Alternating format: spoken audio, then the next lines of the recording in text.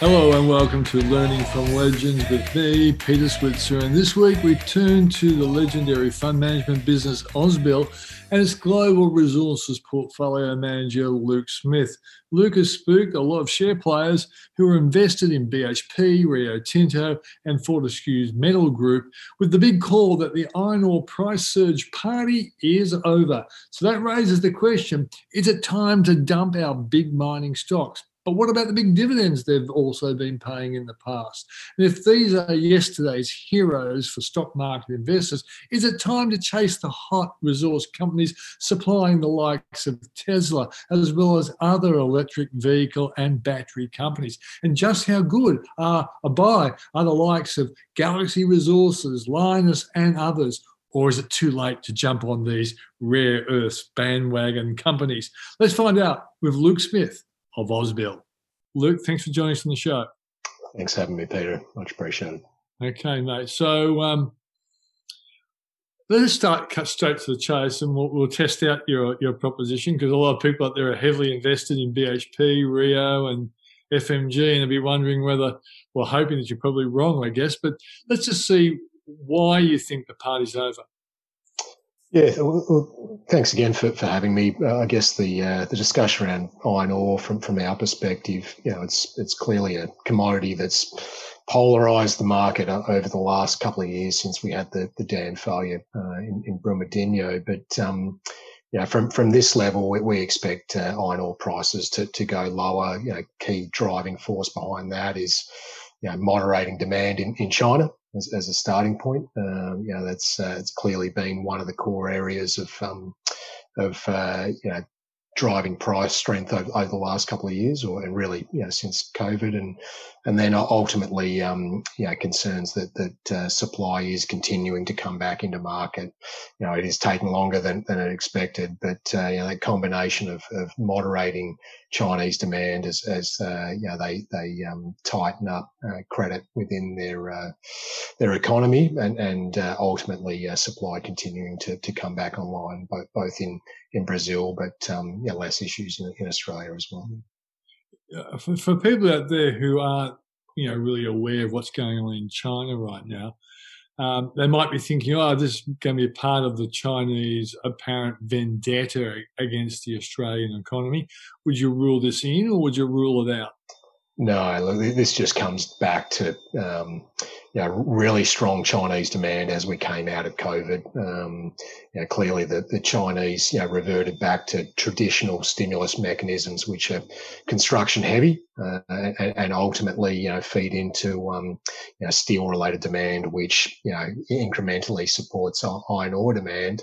And what we've seen over the course of this year really is that the Chinese have gently put the foot on the brake around stimulus into the economy, and ultimately that's the driving force as to why we're seeing demand weakening. This doesn't come back to any vendetta against Australia. This is just their economy is gradually easing as they stimulate the economy less. So your argument is that it was excessive spending by China because of the clear-cut challenge, the coronavirus, and lots of maybe demand and therefore production has been brought forward, and therefore there's going to be a bit of hiatus before they might resume again? I wouldn't say that it's excessive. I think, like the global economy, that COVID's, had major implications on all economies, and China was exceptional as to how quickly they got their economy back to work. And as I highlighted, the core mechanisms they were using was stimulating construction related, activity, infrastructure, property, manufacturing, and really they pushed things hard, and their economy came back on extremely strong. I think they're comfortable with the strength in the economy, and clearly through the course of the early part of this year that they'd sort of slowed the liquidity injection into the economy, and ultimately that's just seen an easing in the economy, and certainly an easing around what it means from a steel demand perspective as we look forward as well. To what extent has the problems in Brazil with managing the coronavirus and its implications on Vale and its suppliers, with all the problems that Vale has as well, contributed to the unbelievably high price of iron ore. And therefore, as this unwinds, as the vaccination process in Brazil ultimately improves, albeit slower than probably Europe and the USA, is this going to be another contributor to bringing iron ore prices down? Yeah, it's significant. So Vale, Brazil, they're one of the four major iron ore producers globally, along with BHP, Rio and Fortescue, that sort of dominates iron ore supply.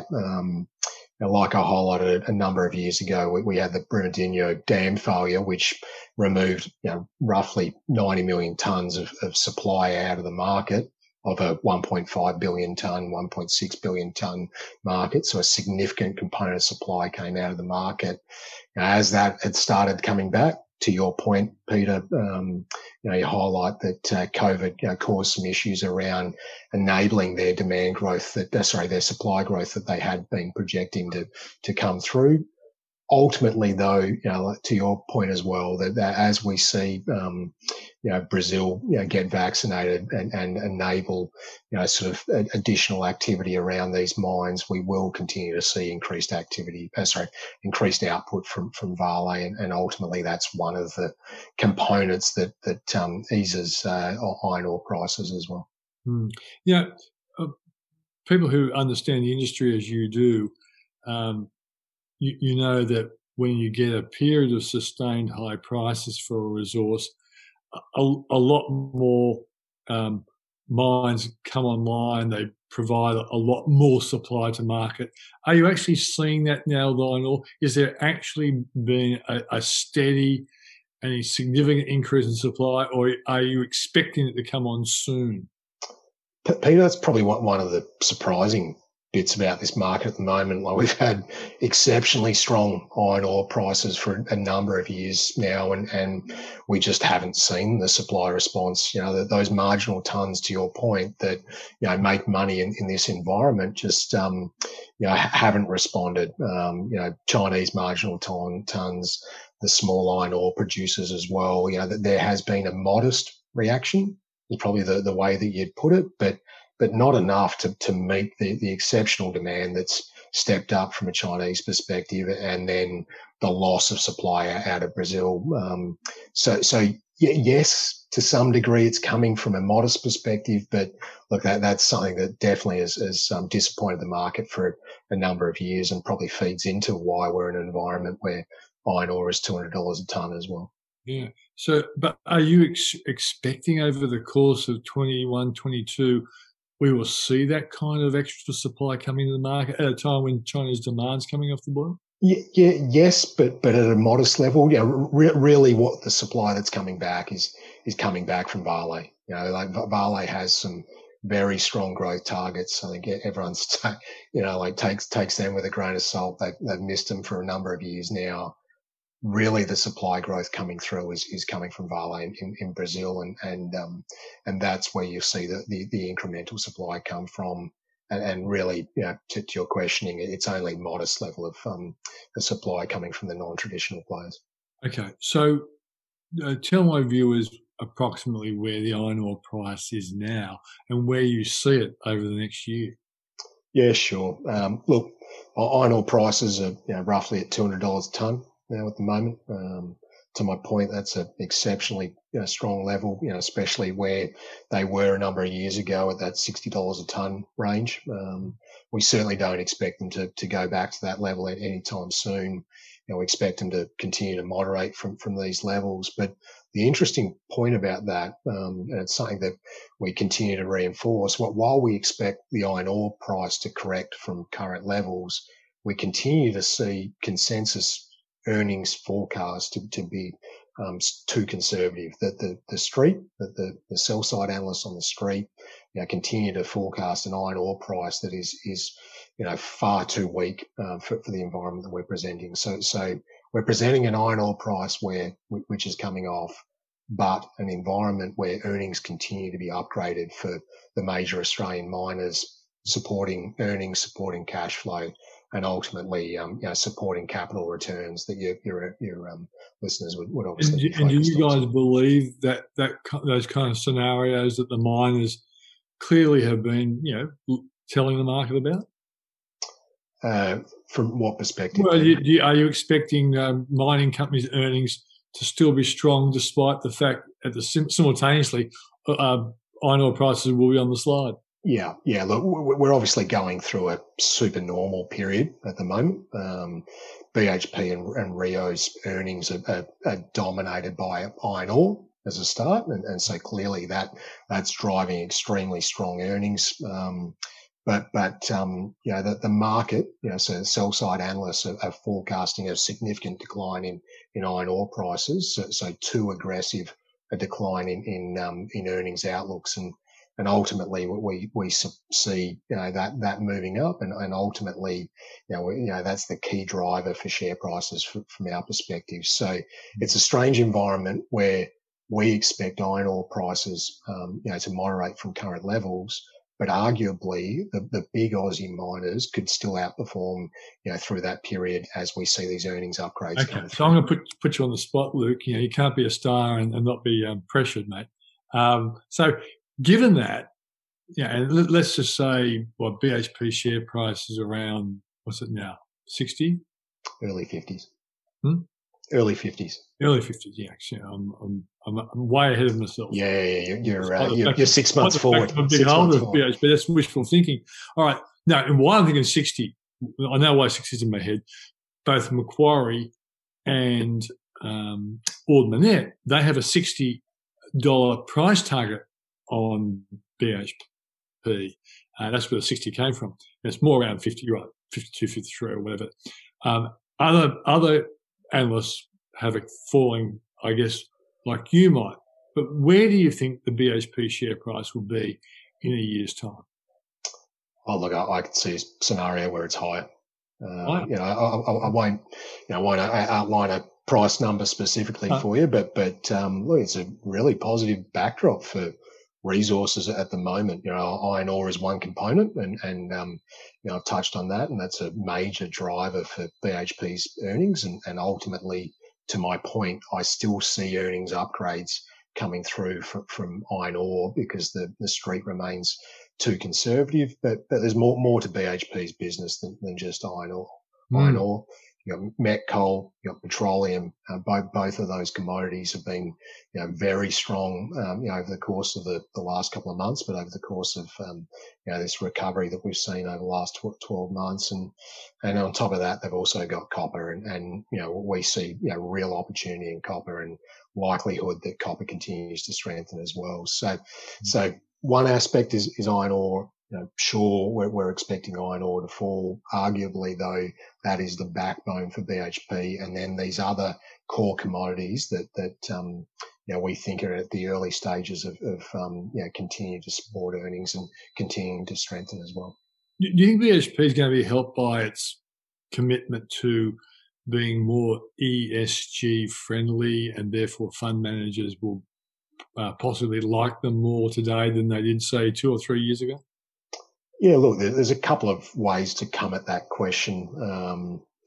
All of the major sort of producers have looked to exit the less friendly sort of components of their portfolio, and thermal coal is the starting point. We've seen sort of exit by Rio Tinto and now an exit by BHP out of thermal coal, or looking to exit in the near term. Obviously some question marks as to whether or not petroleum sits within BHP on a longer term basis, and arguably it doesn't. It doesn't from a company standpoint, it doesn't from an investor standpoint. But then there's the aspects that feed into metals demand around decarbonisation. You cannot have decarbonisation without metals. It's as simple as that. And components of BHP's portfolio feed into decarbonisation. If it's copper and nickel, and the implications around demand for around electric vehicles. Most importantly, if it's potash, another project that they're looking to potentially move forward with as well, that feeds into some of these themes as well. So there's a couple of ways to answer that question. Ultimately, I think the portfolio mix will continue to improve over time, which will make it more investor friendly around fossil fuels. And then that theme around decarbonisation certainly isn't going away, and metals are core to it. And what's your view on BHP's link to Tesla, a deal that was recently announced? Yeah, I think it just reinforces that some of these base metals are core to the electric vehicle revolution. Nickel's not a major component of BHP's portfolio. It's a great headline. I think it reinforces the overall theme around electric vehicles, and it's real. The acceleration that we've seen in EV penetration, both in China and Europe last year around the green stimulus post-COVID, fed into really significant step up in EV penetration rates. That's great for base metals demand from an incremental standpoint. If it's copper and probably more importantly nickel, as you highlight with that Tesla deal with BHP, but it's even more important with these purer demand commodities that aren't as far removed and have such more materiality in terms of EV demand growth. Lithium, cobalt, graphite, manganese, important as well. But clearly, BHP doesn't have exposure to those commodities. Yeah. So, and the point is also electronic vehicles use copper as well, which to me makes me think, well, copper historically is sort of like a demand global boom type resource. But if it's going to have a much stronger role in this sort of structural change in the car industry, that's going to be good for copper prices, I would have thought. And even a company like Oz Minerals that's pretty long on copper. Do you see it that way? Yes, spot on, Peter. Let's start with demand backdrop. I sort of touched on China, but what we're seeing in the rest of the world, as we've seen a restock, and then the implications of monetary stimulus and then ultimately fiscal stimulus feeds into a really positive backdrop from a demand perspective for consumption-related commodities. Let's call it. Copper is one of those from our perspective. And then for the last decade, you've seen no investment or modest new investment in new copper mines as well. So you've got this backdrop for a commodity like copper where demand is accelerating and there's been a lack of investment in new supply. And then to your point, Peter, you've got the incremental demand drivers from decarbonisation, specifically electric vehicles, incrementally, more demand that feeds into an electric vehicle, but also the transmission and recharging facilities feeds into incremental demand as well. So a commodity that generally grows at GDP plus now has some significant turbocharge in terms of the outlook for it, and we expect it to continue to strengthen from these levels. So in a sense, it's another resource that greenies, in a sense, have to like, because they are taking fossil fuel consuming normal cars into the electronic vehicle space, which is going to be very good for the environment. Yeah, but at the same time, that the miners need to continue to make steps forward to ensure that they decarbonise the mines and they act in an appropriate way in how they mine as well. So that's one aspect. But yeah, like decarbonisation without the metals, it doesn't happen. This enables reduction in fossil fuel demand ultimately as well, and enables a shift in power generation to feed into renewables to some degree as well. Arguably, you sound like a caring, sharing, environmentally friendly global resource portfolio manager. Then, well, it's just to the point we see a lot of opportunities. And we realise that fossil fuels are structurally challenged on a longer term basis. You cannot push back on that whatsoever. But there are a lot of opportunities within the space that feed off decarbonisation. I've touched on electric vehicles, renewables, significant metals demand as well, hydrogen, as well. There's a number of themes that are playing out around decarbonisation that feed into some very significant demand for metals. Okay, so what is I didn't sort of alert you to the fact that I asked this question, but I know I know, well, I'm like, when people ask me what is the stock I really like because of all these changes that I'm seeing, like, for example, if I'm in America, I would say Zoom's a natural winner from this crazy world we're now living in and the kind of discoveries we got. So given your position in the resources space, what company do you think is really well placed to be a beneficiary over the next 3 to 5 years? I'm not worried about short-term players in the market. I'm more interested in long-term investors. What company do you think really is well placed? Yeah, look, let's expand on those comments I made around decarbonisation. See real opportunity in electric vehicles. See, lithium demand, feed into that, obviously. See a real opportunity in renewables as well. So, Ausbil's a major shareholder in Galaxy Resources, the same way as it's a major shareholder in Lynas Rare Earths. And those two, companies, to your question, long-term themes that are playing out. Lithium demand we're seeing for the next decade, 30% CAGR demand through that period. That is incredible backdrop. Sure, there's going to be periods of volatility as we see supply. So respond to that. To one of your earlier questions, more around iron ore, but as supply responds to the strength in demand, Galaxy Resources that's going through a merger with Orocobre at the moment, will be a beneficiary of this exceptional demand. Given their portfolio of both producing and growth projects. And then on the rare earth side, like I said, Ausbil's a major shareholder of Lynas Rare Earths, a commodity or a group of commodities that benefit one from acceleration in EV demand, but also renewables, a major NdPr magnets, major component of wind turbines. So ultimately, these long-term themes that are playing out, very supportive of those two companies. Some investors worry that, there's been such a big takeoff that they've missed the boat. What would you say to them? Yeah, look, that these demand drivers aren't going away anytime soon. Like I highlighted, demand continues to grow, extremely strongly, for both of those core areas. If it's electric vehicles or it's renewables, we're not going to see a slowdown of that.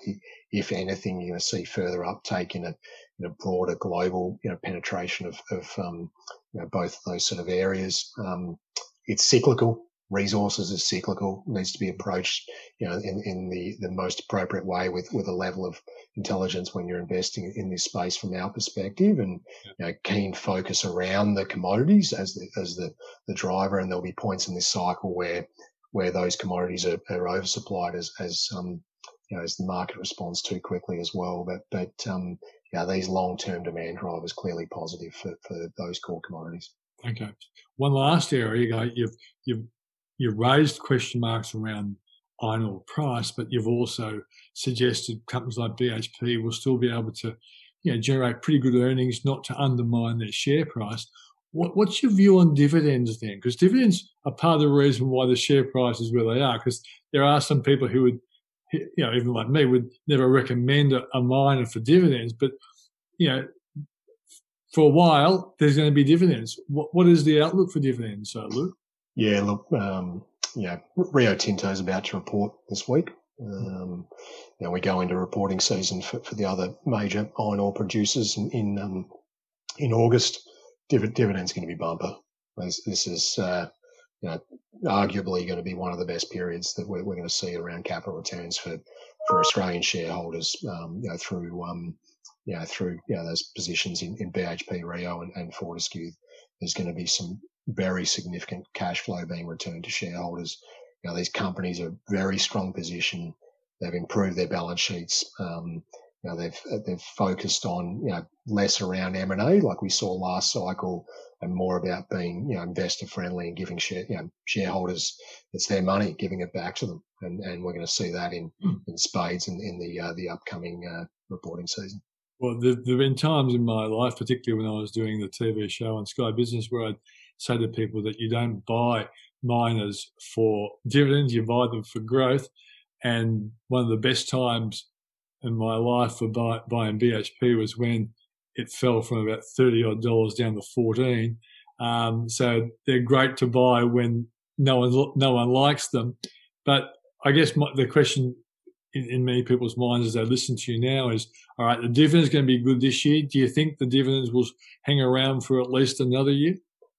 Oh, it's a long way away, Peter. But come on, you can't say, but a lot can happen in a year, and if you have me back then, I'll have to explain myself. But clearly, I'm presenting an environment where iron ore has probably seen the best of its days. And to the other areas that we're seeing real opportunities, I guess the point that I'd reinforce. Sure, capital returns are going to be strong, for the major Aussie miners, BHP, Rio, Fortescue in particular. There's a backdrop where those stocks could continue to outperform over the next year. But at the same time, we see real opportunities in pure exposures within the resources space. I've called out a couple of commodities, but copper, we see a real opportunity for the commodity to continue to strengthen from here. So therefore, would target purer exposures to the likes of copper, and similarly those battery metals, that suite of other metals and the companies that sits within them ultimately will outperform, with a backdrop that I'm presenting, relative to the Australian large cap miners. Yeah, okay. Well, I'm prepared as an economist, mate, to say that I do think that the boom will continue 2022. And I just don't think the world economy is going to hurt these miners for at least a year. I'll back reasonable dividends, probably not growing dividends, but reasonable dividends even next year. And I hope I'm around in 1 year's time to crow that I was right on that subject. Yeah, I think you're right, Peter. That's good how I force you to answer the question that you asked, mate. Mate, thanks for coming on the program. And I hope you're right, particularly when it comes to the miners, because a lot of our people invested, but I think you are spot on in terms of those, I guess you call them resources of the future.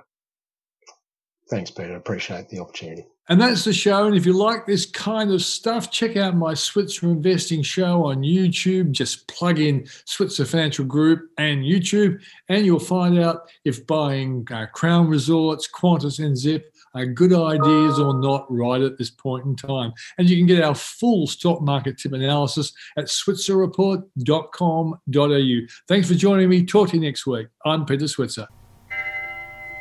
Quitting time! Quitting time!